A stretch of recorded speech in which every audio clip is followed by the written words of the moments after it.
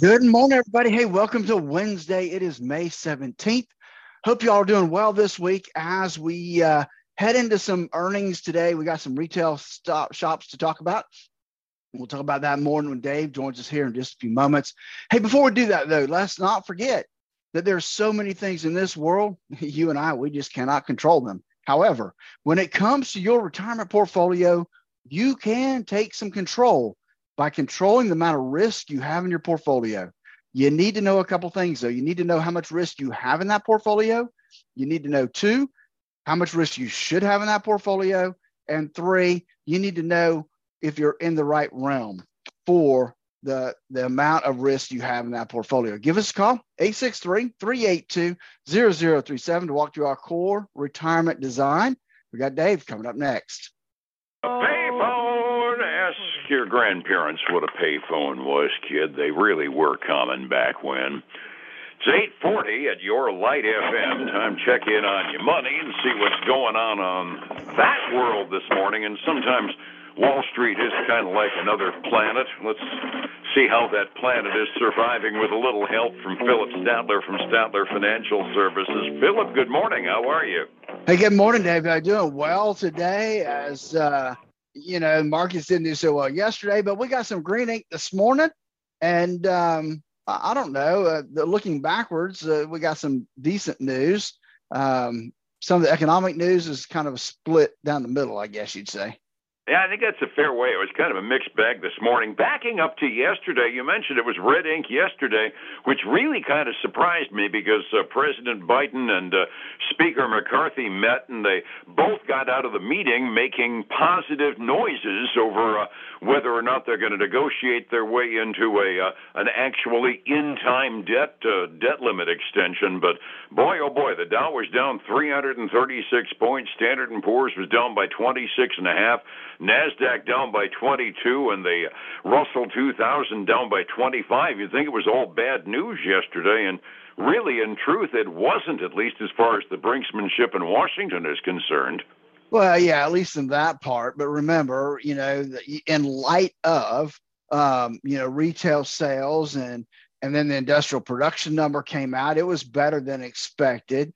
And business inventories had fallen just a little bit more than expected. And then you have the home builders' confidence come out, but a little better than expected. You would think, but I'm thinking that they may be, just not sure how all this is going to lay on the table of the Fed. And that's the thing that makes the difference. And one of the observations I made while we were chatting this morning, a lot of these numbers, the last report that we're going to see before the next Federal Reserve meeting on the 13th of June, because now we're past the midpoint of this month, this is our last snapshot. So we had some fairly good reports, which I suspect you're probably right. A lot of investors are saying, oh, shoot, does this mean we're going to get another interest rate increase? So we're starting to turn into the good news is bad news scenario again. Well, the other thing I see on my ticker sheet today is we had five Fed presidents that were out doing the rubber chicken circuit yesterday. So, you never know how that laid out on everybody. And that's always a concern when we give them a chance. That's right. They're about ready to enter shutdown mode in about a week when they aren't going to be able to talk for the week and a half before the meeting, right? I think so. So, yeah. So I had five different Fed presidents speaking. Yesterday afternoon. Yesterday from 10 to 7 last night. Oh, and we all know how much Wall Street just absolutely loves uncertainty. So you get a bunch of guys getting a couple of scotch and sodas in them and let them ruminate for a while, and it always gets dangerous.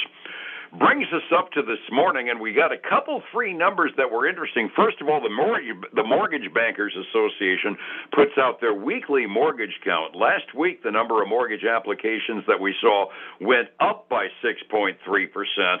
Boy, talk about volatility, a little uptick on mortgage rates in the last 7 days, and this week they fell by 5.7%. You're never going to get a trend out of these guys, are you?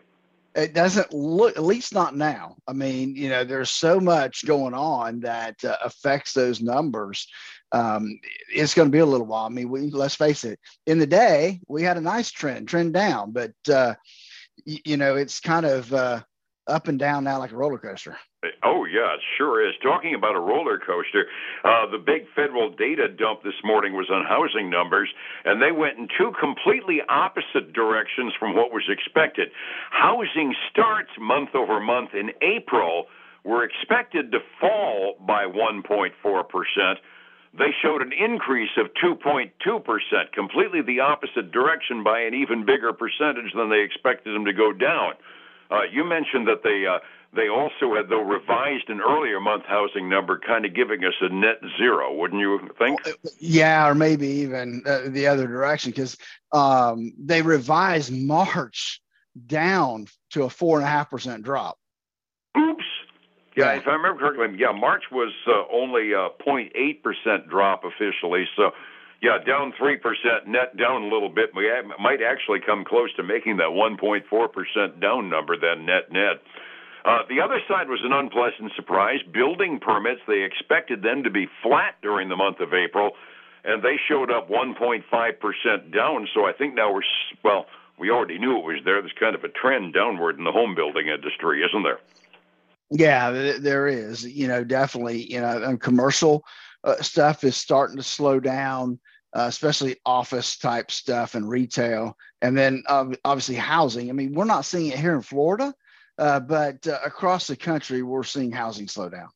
Absolutely. Yeah, we're the lucky ones so far. I'm still seeing houses looking like they're planting brick shavings and they're growing out of nowhere around here. But we're kind of an outlier on that. And for the sake of our local economy, that's good news. It really is. I mean, I was driving yesterday off the Panther Parkway, and I don't go out there very often, but I see they got a whole new development going out there, laying the pipe and then working that way. So I thought, oh my gosh, that's another whole development they're putting out there. Oh yeah, there's a big development past the county board a few months ago permitting that. That's going to be a pretty good sized development up there. And in my neighborhood, I'm seeing houses going up for sale and selling relatively quick. It's nice to be an outlier sometimes, isn't it? Well, yeah, especially when it's a positive outlier. Yeah. Absolutely.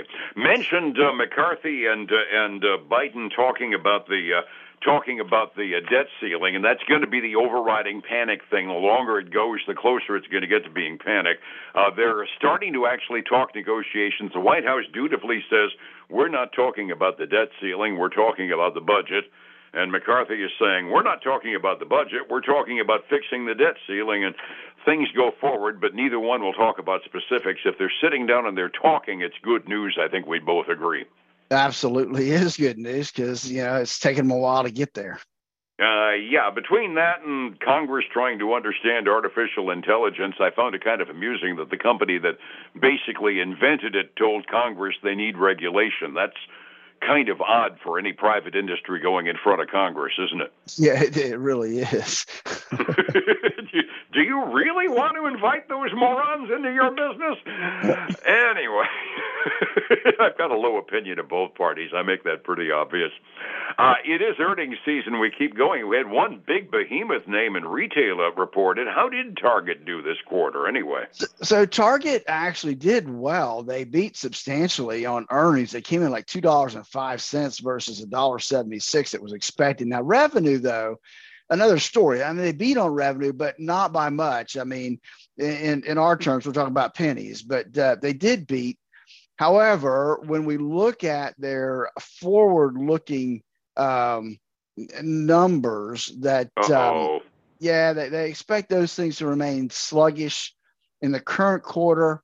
They think that they're going to have single-digit decreases in same-store sales. And so a little bit tough, though, I got to say. I mean, they were down earlier in the morning, but they're actually back up by about 0.8% right now. That's a pleasant surprise. Talk about same-store sales going down even in single-digit numbers. That generally make the day traders head for the hills, won't it? Yeah, it will. And so that's some good news there. And then, like you said yesterday, we got TJ Maxx companies reported. And their first quarter revenue missed by just a little bit, and their earnings projection for this next quarter is I mean, I don't say it's significant, but the traders are going to think it's significantly off what they expected it to be. Even though the first quarter topped those estimates. I mean, they had a good first quarter all the way around. They're trading up 1% this morning. Okay, I'm kind of surprised that TJ Maxx is as an overstock reseller business plan wouldn't be looking forward to a pretty decent quarter. If the big name brand stores are having off projections, I would think TJ Maxx would be happy with the overstocks. Well, I think they would, but I think they're still having difficulty getting overstocks. I think the big boxes are holding on to things longer, but before they turn them loose, trying to sell them for whatever they can in their own store before they discount them to basically nothing to the other retailers. So I think that's probably part of it there. And just the whole, when the economics start to slow down, everybody quits spending money, even the people that visit TJ Maxx. I suppose, yeah. And as I was thinking about it, as we were talking about it, yeah, that's right. There's also about a 3-quarter delay as far as the overstock stuff, because TJ Maxx is now stocking up the summer wear that came out of the big box stores last summer, and we were going through a major inventory drawdown back then. Yeah, exactly. Makes sense. When I put words to it, it makes sense. I have to kind of noodle it through out loud sometimes. I got one more report for you, and that's it. Wynn Resorts, the casino operator, they got, it's not even earnings for them, but it's a good number. They got upgraded to overweight from equal weight from Barclays, and that's giving them a nice little bump this morning. They're up almost 2.3%. Well, that's good news. As we continue a pretty busy week, yesterday was a down day on Wall Street with numbers over 1% down on the major exchanges, so it's kind of hard to call that flat in contrast to the first couple of days of the week. Any good news this morning, 45 minutes before we open?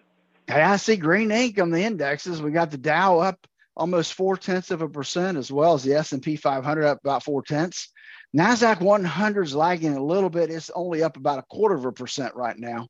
On the other side, with silver, it's been a roller coaster ride for silver, and it's back down today a little over 0.1%, down back below $24 to $23.86 an ounce. And same thing for gold. Gold sliding this morning a third, and it's down below 2,000 again to $1,987 an ounce. And crude oil is down from yesterday's when we spoke about it yesterday morning, but it's up a tad from the close at $70.92.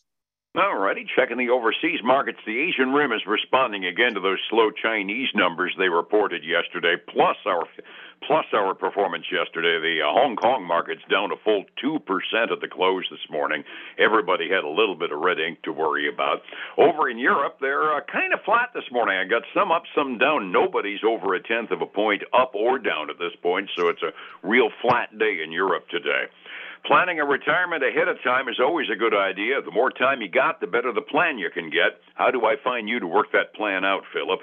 Dave, these are exactly the reason that we developed the core retirement design, that we can help people design that retirement they always dreamed of. Give us a call, 863-382-0037, and then join us again for the Statler Financial Radio Show, 6 a.m. and noon on Saturday, 10 a.m. Sunday morning, on Highlands News Talk 730 and 95.3 FM. And one more time back here tomorrow. Actually, two more. It's only Wednesday, isn't it? Yeah. Let's don't cut the week too short yet.